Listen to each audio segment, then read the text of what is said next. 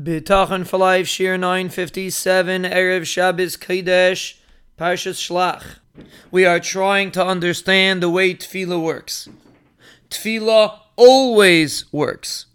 However, sometimes we want a certain outcome, and we don't necessarily see it when it comes to tefillah.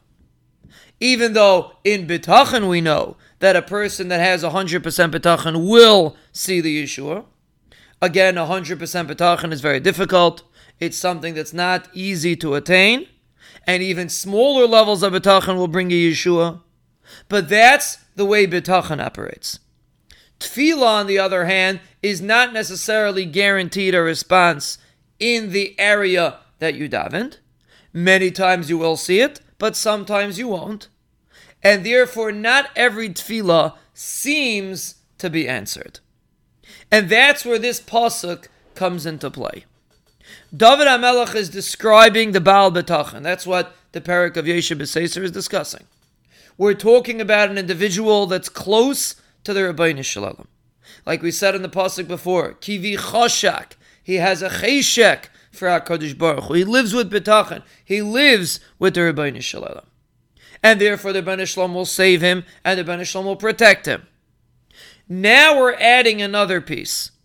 The next pasuk is going to describe that this individual will get answered in his tefillas. And that's very important. Again, every tefillah gets answered. That's not the discussion. The question is, will it get answered in the way that I want? Meaning, will I see a response in the area that I wanted, that I davened for? And that's what this pasuk is saying. Generally speaking, you're not guaranteed to get an answer, to get a response in the area that you davened for. However, David HaMelech says there is one exception to the rule. The individual that lives with Bitachon. Now, of course, it depends on your level of Bitachon. But David HaMelech is saying a person that lives with Bitachon is guaranteed to get answered.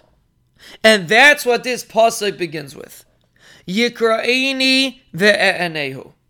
He will call out to me, and I will answer him.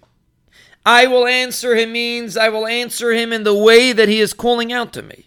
He's not going to get the shefa in a different area that he can't see. He will see the response.